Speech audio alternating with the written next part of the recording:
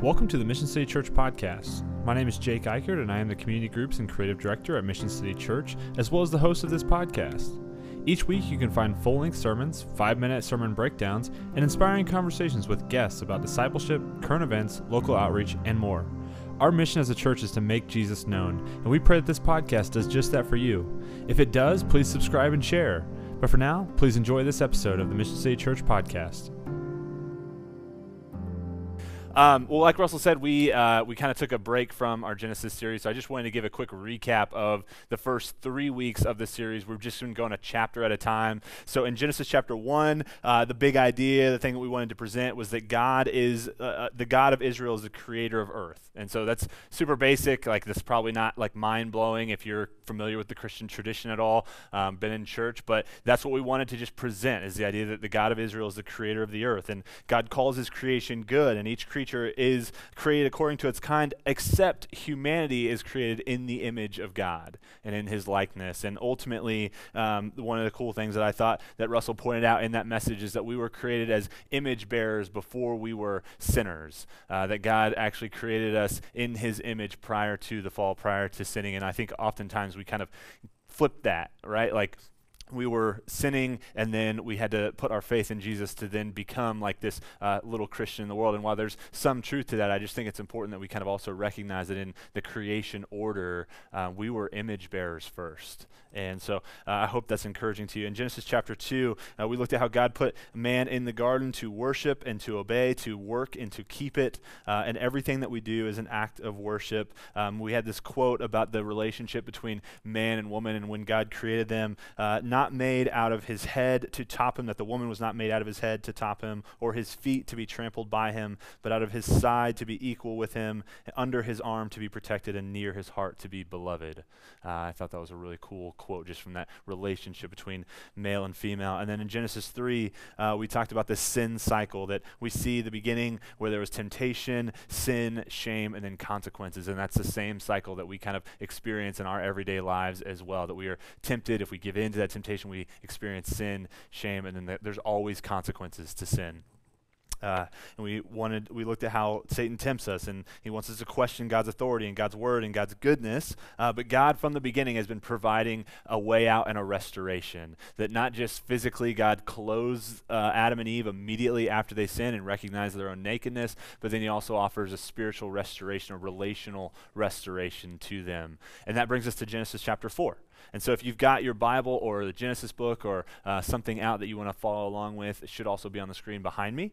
But we're going to jump in starting in verse 1, and we're really going to focus on the first kind of 8 verses in this relationship between Cain and Abel. And if you're familiar with church, you've probably heard this story before, but we're going to see just kind of some basic principles and application that we can find from their lives, and maybe some mistakes that they made, some things that we can try to avoid ourselves.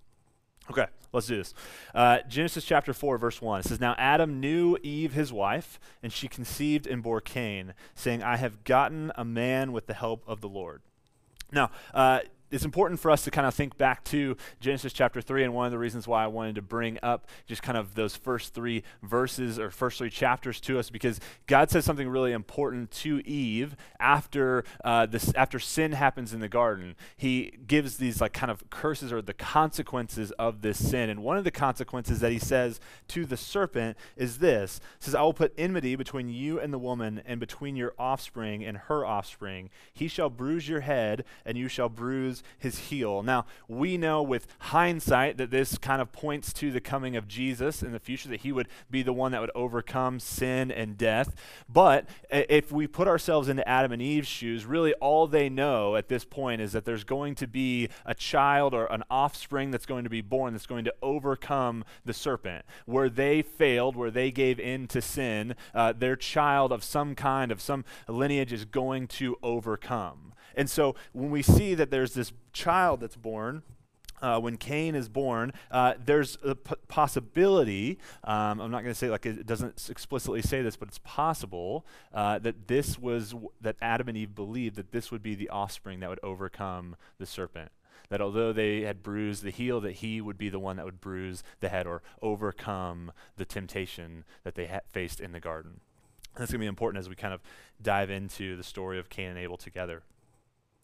This is the offspring, even like Cain's name kind of gives us this hinting that there's some importance, or that there's a believed importance to him. It says, I have gotten a man with the help of the Lord. That's actually like kind of the whole meaning of Cain's name. It's very similar to this word of gotten or obtained, that with the help of the Lord, that Eve has gotten a man, in the sense that he would be the one that would possibly overcome this temptation and sin that they were unable to. And so we see the kind of this narrative building of the potential importance of Cain's life. We'll go to verse 2 now. And again, she bore his brother Abel. Now Abel was a keeper of sheep, and Cain a worker of the ground. We'll kind of do a little compare and contrast here of these two brothers. You see, as we kind of, as I mentioned before, Cain may have this certain importance that his name even bears, like this one that God gave to them, that he was the firstborn, that he was potentially the seed that would have this important position. But when we get to Abel, what Abel's name is, or in the Hebrew, it's Hebel, which if you were with us for the Ecclesiastes series, or if you're familiar with that book, there's this word called Hevel in Ecclesiastes. It's very, very close. So Hebel, Abel's name, Hebel, Hevel, Hevel, is actually a word for meaningless or vanity. It's a chasing after the wind. We had an illustration where Russell tried to grab on to smoke, where like you could see that it was like something that you could reach out to, but it just kind of lifted through his fingers. Like we just can't ever quite obtain it. That's kind of the entire point of the book of Ecclesiastes. But this Hebel, Abel's name, is breath. But it's not like a breath of like significance. It's like just casual, normal breathing, everyday kind of thing. So there's two things that I kind of pull out of that. One, that it's interesting that Cain's name seems to have a lot of importance, that he was given by God. Abel's name is more so just common, normal, but it also kind of points to like maybe a foreshadowing of his life being just a breath. Like it was quick, it's here, and then it's gone. And it's kind of an interesting foreshadow there to the interaction that he will have with his brother moving forward. Not just that, but Abel was a keeper of sheep, and Cain a worker of the ground. Again, trying to build on this narrative of the difference of these two brothers, that Cain was given the job that God gave Adam and Eve when they were in the garden. Remember, if we go back to the curse, it was that you would work the ground, and by the sweat of your brow you will eat of the land. That is what actually God gave to Adam and Eve as their role in the world. And so they would then pass that role on to Cain, again signifying his importance, whereas Abel was sent to work the sheep, which throughout Scripture you'll see is the job of the youngest brother. It's the lower job. It's lesser than. It's given to like far less importance. And so we begin to see kind of over and over, there's this narrative building of this importance of Cain versus the importance of Abel in the story. Let's keep reading. In the course of time, Cain brought to the Lord an offering of the fruit of the ground, and Abel also brought of the firstborn of his flock and of their fat portions. And the Lord had regard for Abel and his offering, but for Cain and his offering he had no regard. So Cain was very angry, and his face fell. So right here we see there's this kind of, the script of the story so far flips, right? We've seen that Cain has this important name. He's got this important position. Abel is lesser. He's got this very like quick, it's just kind of his breath common name. He's given to tend the sheep.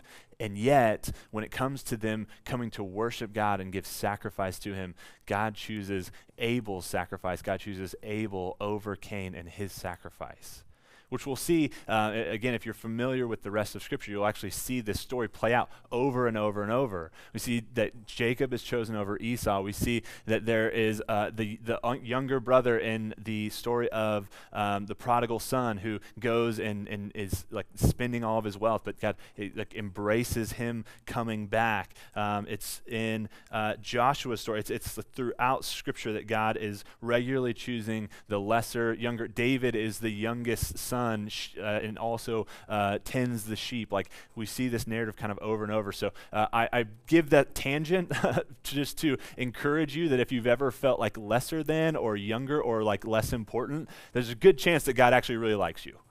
So just take some encouragement in that. But God chooses the one that was maybe given less importance, maybe had a lesser role, maybe of the four human beings that we know of, is the least. And it's interesting that Cain, his response to this is so harsh, that he is angry and his face falls.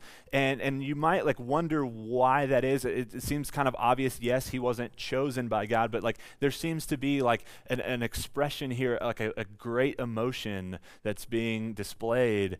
And I want to just kind of maybe paint a little bit different of a picture for you. So imagine.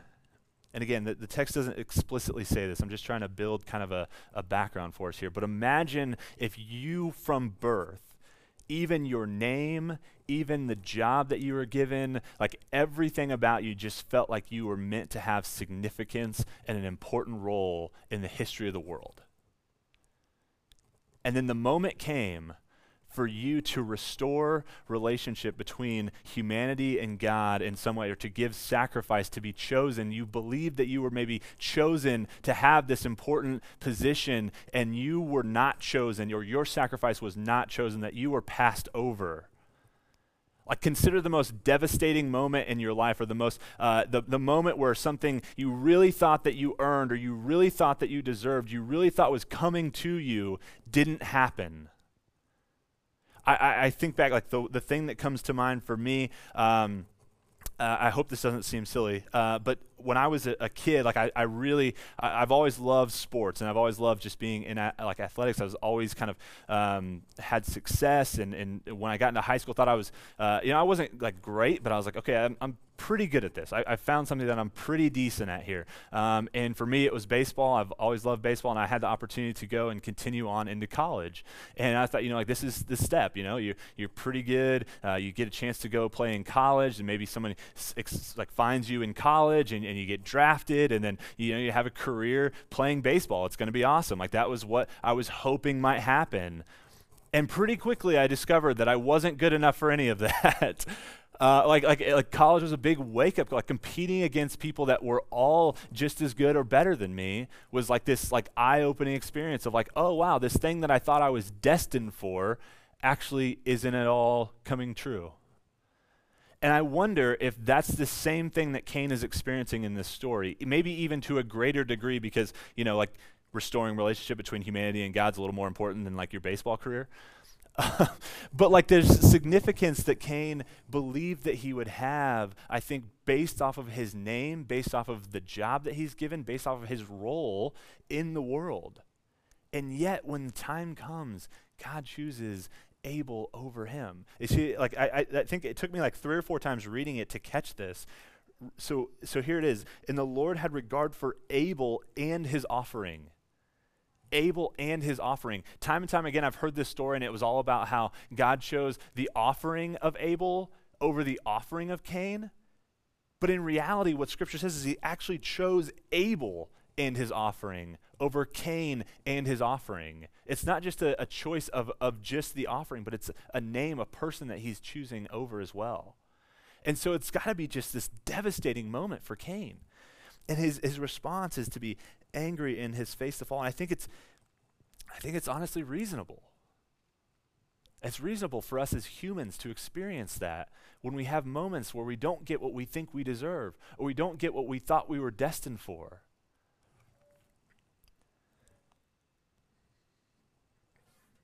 And we see there's maybe, there's scholars will say there's a number of reasons maybe why God chose Cain or Abel and his sacrifice over Cain and his sacrifice. I would just maybe throw this out, that God gets to do what he wants. Ultimately, he knows what's best. Ultimately, he does he does what he wants to do and knows what's best. I think we could point to maybe, Abel's sacrifice was better because we get the details of it's his first sheep of his kind of flock, and it's the fat portions, which are maybe the good portions, and the details that we get of Cain's sacrifice are just that it's the fruit of the ground. So maybe it's Abel's offering a better sacrifice in that sense. But maybe maybe that detail was just left out. Maybe Cain brought the first of his as well. You could point at other things as to why maybe God did what he did and didn't do what he didn't do. But ultimately, I just think it's probably best for us to just see it as God does what God does, and he knows best. When we see in if we go to Hebrews chapter 11, verse 4, we'll kind of see this as well, pointed out that it says, by faith Abel offered to God a more acceptable sacrifice than Cain. Again, like why it was more acceptable, you could point to a few different things, but ultimately God just found it more acceptable, and through which he was commended as righteous because of his acceptable sacrifice. God commending him by accepting his gifts, and through his faith, though he died, he still speaks. We'll get to that speaking here in a little bit. That's a little bit of a foreshadow. Let's continue reading. Let's go back to Genesis chapter 4, verse 6. The Lord said to Cain, "Why are you angry, and why has your face fallen? If you do well, will you not be accepted? And if you do not do well, sin is crouching at the door. Its desire is contrary to you, but you must rule over it." So Cain is obviously, has embarrassment. He's got anger, and God says, why are you angry? Why is your face fallen? If you do well, don't you know that you'll be accepted? And so it's almost kind of gives this sense of like, well, you can always try again. You can always give it another shot. You can always bring a new sacrifice. You can always worship again. But to Cain, it's almost like this is a one and done deal. Like, no, I was not accepted. I'm not chosen. I'm done with this. And the thing that God points out here that I think is so important, and probably the most important thing that I feel like sharing with you guys this morning, is the warning that God gives him when he's in this kind of angry state. He says, if you do not do well, sin is crouching at the door, its desire is contrary to you, but you must rule over it. If you do not do well, sin is crouching at the door, its desire is contrary to you, but you must rule over it.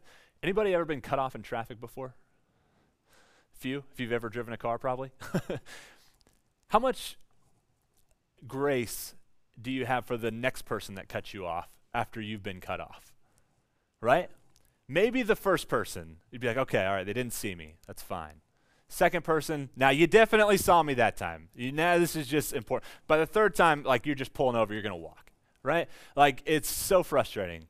But there's this escalation in our lives that we see when sin or disappointment or anger arises, when we don't get what we want, when we don't get what we think we deserve, that opens the door. We become more vulnerable for sin to enter. And that's what God's warning here is for Cain, right? Like when we have these moments of anger, I want to just point this out, that it doesn't seem to me at least that Cain's sin was that he didn't bring the sacrifice that Abel brought. It doesn't seem like his sin is that he was angry. It seems like what's going on is that God's warning him that the situation that he's in, the circumstances and the feelings that he finds himself in are leaving him vulnerable for sin to enter. And that's the warning that I think is so important for us as well. And I think we'll all be on the same page in the human experience that when things do not go the way that we want, when we are wronged, when we are hurt, when we are angry, that we are so much more vulnerable for sin to enter our lives and to take hold of us.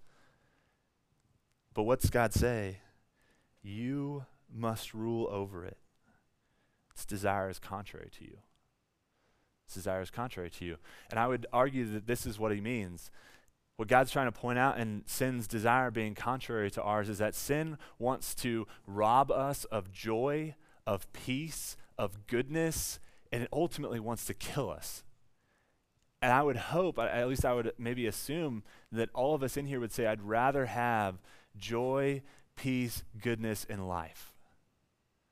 Sin's desire is contrary to that. And I find this just by simply going back to the last few chapters of Scripture, and that that God told Adam and Eve in the garden that if they were to eat of the fruit, they would surely die.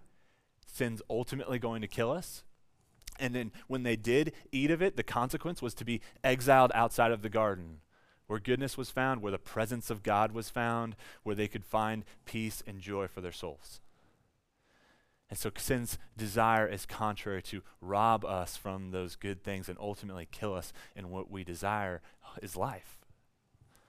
Its desire is contrary to us. We must rule over it. I don't know if anyone's ever told you, but if you're a follower of Jesus, the Holy Spirit has given you the power and authority to rule over sin.